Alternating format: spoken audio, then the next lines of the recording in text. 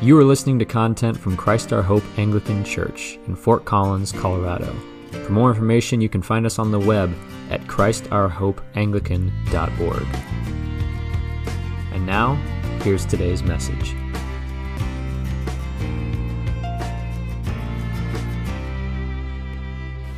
I want to begin today's sermon by stating directly one of the plain truths of Scripture. We are all sinners.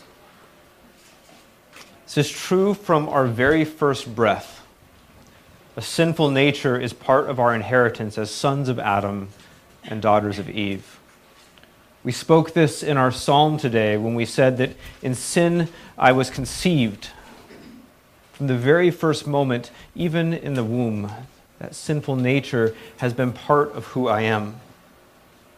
Paul makes it clear as well in the book of Romans, where he writes that sin came into the world through one man, and death through sin, and so death spread to all men because all sinned.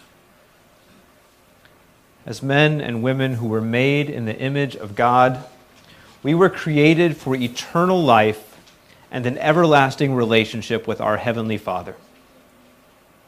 But Adam's sin forever marred that relationship. It cut us off from the Father who is to be our source of life. And instead of life, every one of us is destined for death. And unfortunately, the news gets worse before it gets better.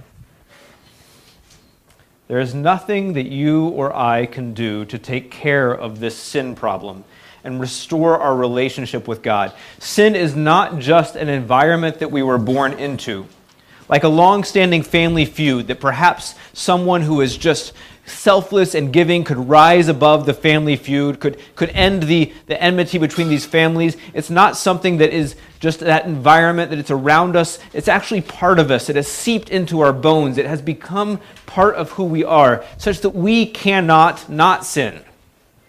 Everything that we do apart from God has the very nature of sin. We are not merely sinners by communal affiliation, by our connection with other people who are sinners. Every act that we take apart from God, without the restoration of His Holy Spirit, is sinful at its core. Because not one of us loves God with all of our heart, all of our mind, all of our soul, and all of our strength. And that is the standard that Jesus set. Not one of us loves our neighbor as we love ourselves. And that is also the standard that Jesus set.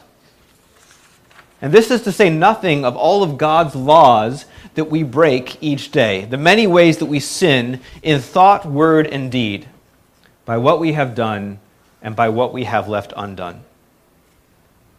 We confess that every week, and we actually really mean it. I hope that there's that moment where when we're doing confession, where we have that moment of silence before confession, where you take a moment and allow God to bring up to your mind the ways that you in particular have sinned.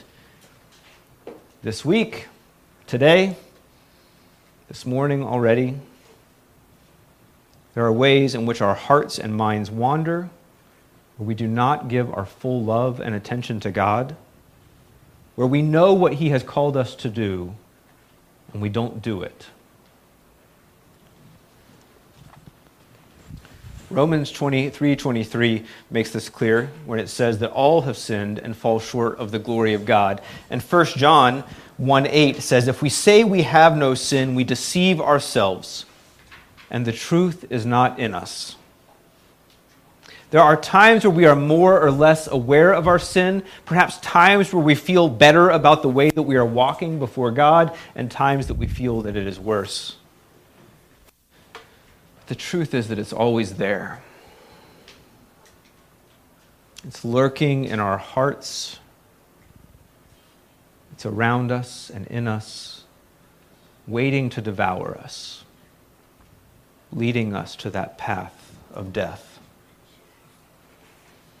I'm sure that you've heard this before. You've had people tell you and proclaim to you the nature of sin, but it is good for us to be reminded of this.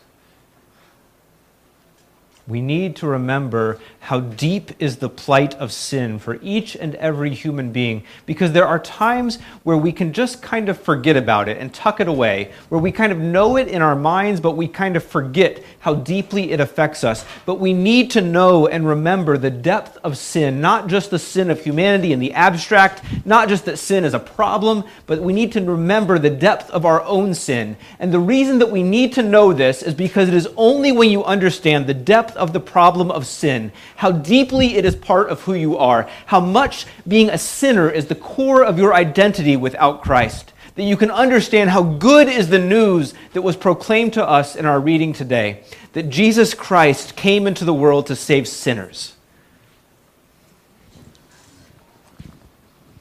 And that means that our own plight, as dark and as heavy as it may seem, and the plight of this world, as disastrous as it may appear at times, it maybe seems like it's hurtling towards death, that it's just speeding there, trying to get there as quickly as it can. But it is not without hope, and we are not without hope. Neither you nor I can overcome the power of sin, not in our own lives and certainly not in all of its destructive force within the world. No matter how many people we gather together with the hope of doing good, we cannot turn the world into this fundamental place that does not have sin. We can't fix things with enough technology, with enough social structures, with enough safety nets. There's nothing we can do that will make things without sin, that will restore things to the way that they should be. But the message of the gospel is there's something that God has done and that God can do. This is the good news that we gather to proclaim, the reason that we come together to give thanks to God and worship, because He has sent His Son into the world to save sinners. And that means He has sent His Son into the world to save you and me.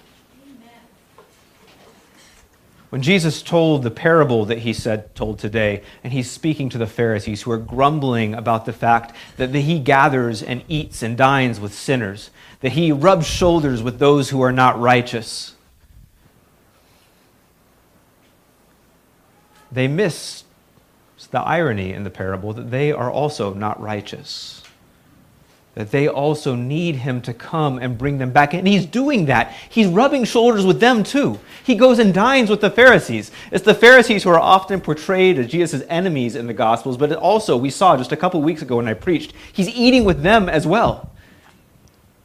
Because He didn't just come for the tax collectors and the sinners, He came for the Pharisees as well. Jesus came to save sinners, which means that He came to save each and every one of us. None of us can claim to be righteous, can put ourselves in that fold of the 99 who are there.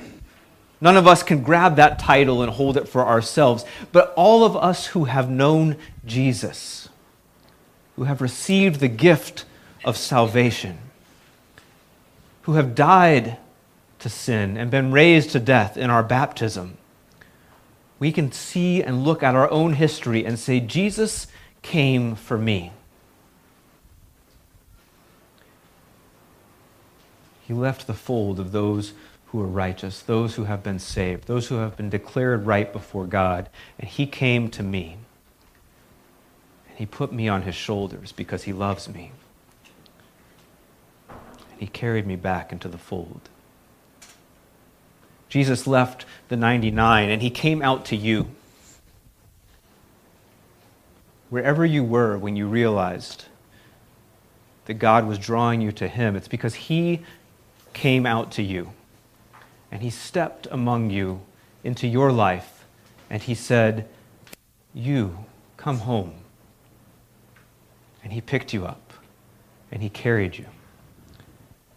And He brought you back among the fold of those who are counted righteous. Not because of any merit of your own, not because of anything that you did to deserve it, not because of anything you ever could do to deserve it, but because it was an act of grace. Because He loves you. Jesus came for us while we were still sinners. All he desires of us is faith, that we put our trust in him, that when the shepherd's voice calls, that we say, yes, here I am, so that he can pick us up and carry us back. And what's amazing about this too is that he carries us back to be among the righteous. Even though we had no claim to be counted among the righteous, that's where he takes us and places us and puts us. Once Jesus has saved you and brought you back, the most important thing about you is not that sinful nature that you cannot overcome. It is that he has overcome.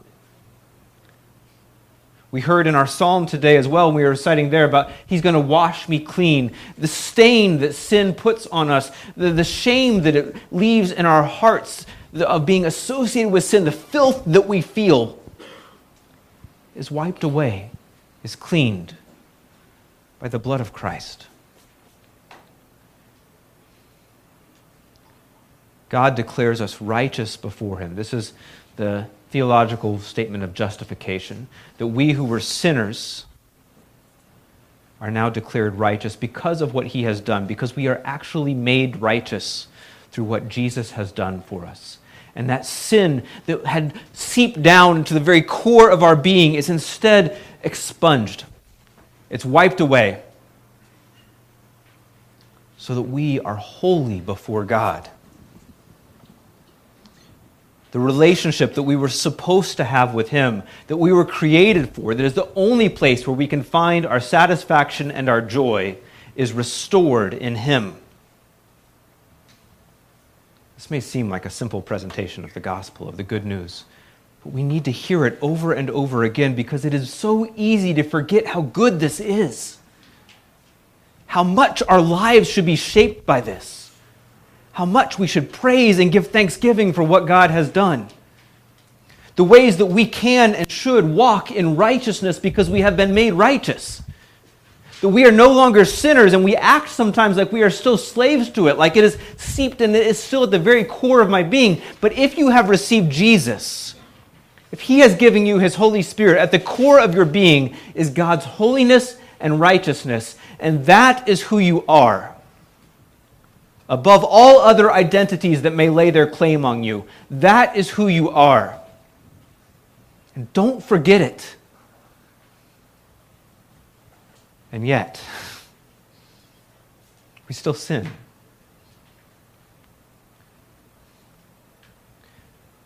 I actually think in some ways the gospel is all the more amazing because of this. Because I can almost understand what Paul says in our reading from 1 Timothy, where he says that God showed me mercy because I acted in the ignorance of unbelief. And what I am amazed at, even more than that, is that God shows me mercy when I know exactly what I'm doing. There are times that it breaks my heart to know that I do that, where I see what I have done, that I have been brought back, placed in that fold, restored to relationship with God, and yet I walk away again. But this is the heart of the story, right? It is those who are among the righteous, one is lost in the parable that Jesus tells, and they leave the fold. They were there. It's where they belong. It's where they're supposed to be, and yet they walk away again. And Jesus goes out again. Again, there's nothing I can do to bring myself back into that fold. There is nothing I can do to restore myself to righteousness, to bring myself back into relationship with God. All I can do is trust once again on Jesus' grace and mercy to come out and find me and bring me home. People of God, this is so important because one of the traps that we as Christians fall into again and again and again is we can look back and think, well, God has saved me once. And now it's up to me. I've got to clean myself up before I can come back to him. I've messed it up. I was washed clean and then I went and played in the mud. The only thing for me to do is to clean myself off before I go back in the house. But it can never work. You cannot wipe away the guilt of sin on your own. You cannot take away the stain of its shame upon your heart on your own.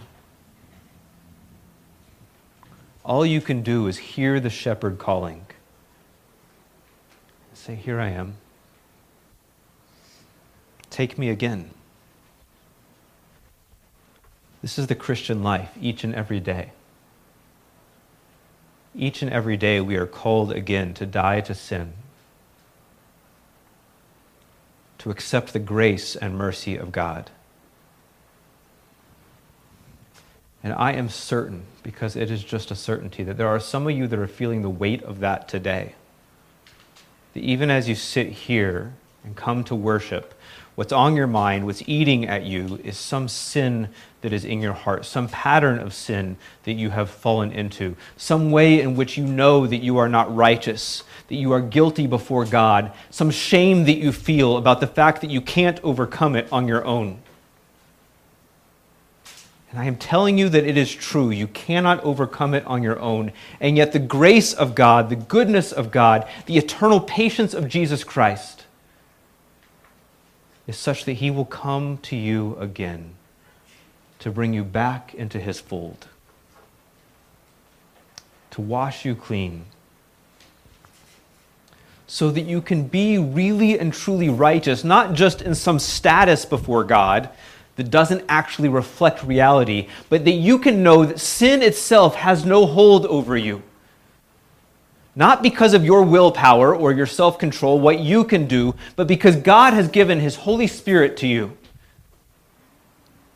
And that because of that, you can walk in righteousness because of what he has done for you. It is never your own work, it is his, but he does that for you. And this is such good news. But you cannot get to that good news by hiding from him, by trying to keep your sin to yourself, by trying to present yourself to him as one who is already clean. You can only receive this grace through confession and repentance, of turning away from your sin. And we turn away from this sin not just because it somehow breaks us off from something that we didn't really want anyway, but because the relationship that we have with God, the joy that we are brought into, is far greater than anything this world can offer us. This is the good news that we need to remember over and over again. Do you cling to this good news? Do you come back to God with confession and repentance new every morning, trusting in his righteousness, trusting in his grace, trusting in his mercy? Because there is no other way to live as a Christian.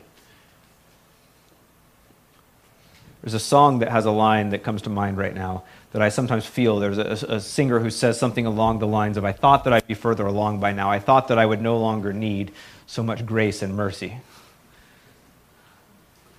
And that so reflects, I think, what it is at times to be a Christian. I thought I wouldn't need as much grace. I thought I wouldn't need as much mercy now that I've been doing this for 20 or 30 or 40 or 50 years. But every day, you need his mercy new every day. And this is not just good news for you. The good news of the gospel is never to be held for ourselves and ourselves only. This is good news for those whom you love. Because I know that for all of us, there are people who we would love to walk with Christ. That we would love to have them respond to the voice of the Good Shepherd. We love to see them carried back into the fold. And there are times that we want to give up on people, where we think it has been too long. They are too set in their ways. The sin is too much a part of them. They'll never come to him.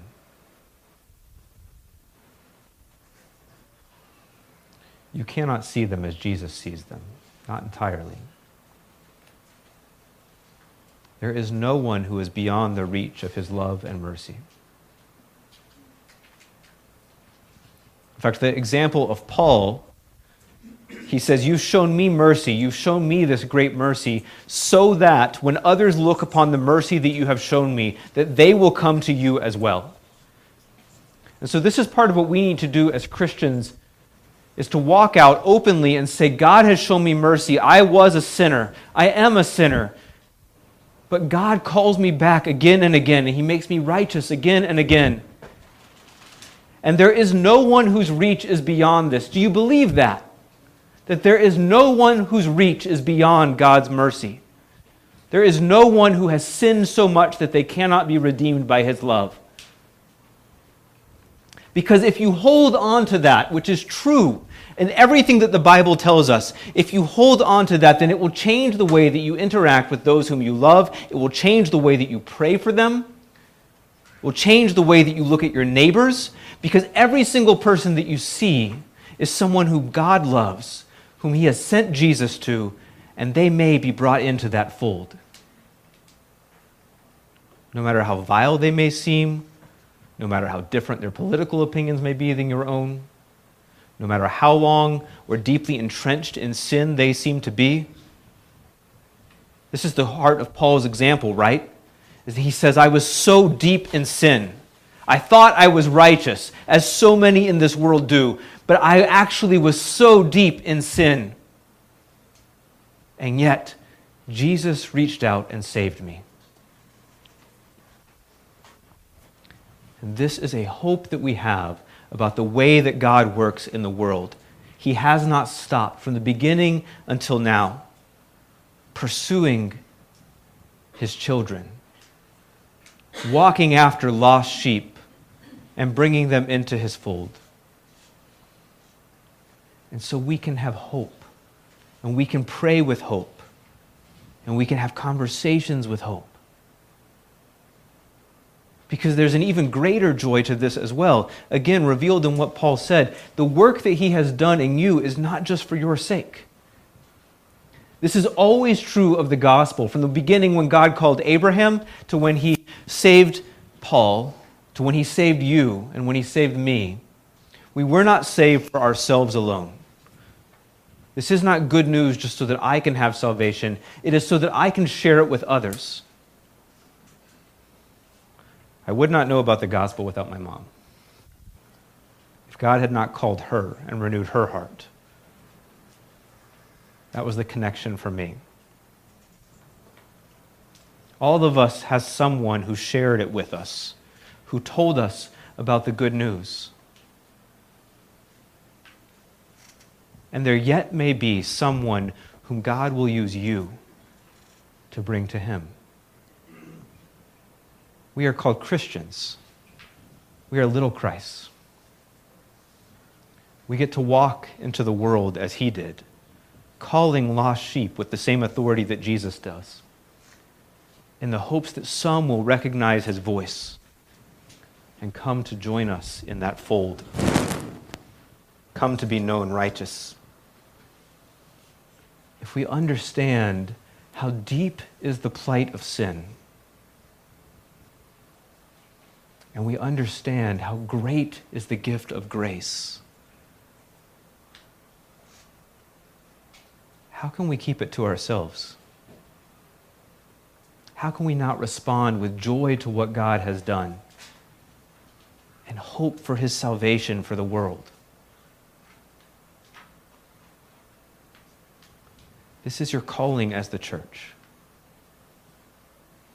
to live each day aware of God's grace and mercy, and carrying forth that message to others as well. It is a joy to do so. I hope you share in that joy with me and with all of those who have been brought into the fold of the righteous. This sermon is an audio ministry from Christ Our Hope Anglican Church in Fort Collins, Colorado. If you are in the area and would like to learn more about how you can worship with us in person or online, please visit us on the web at www.christourhopeanglican.org.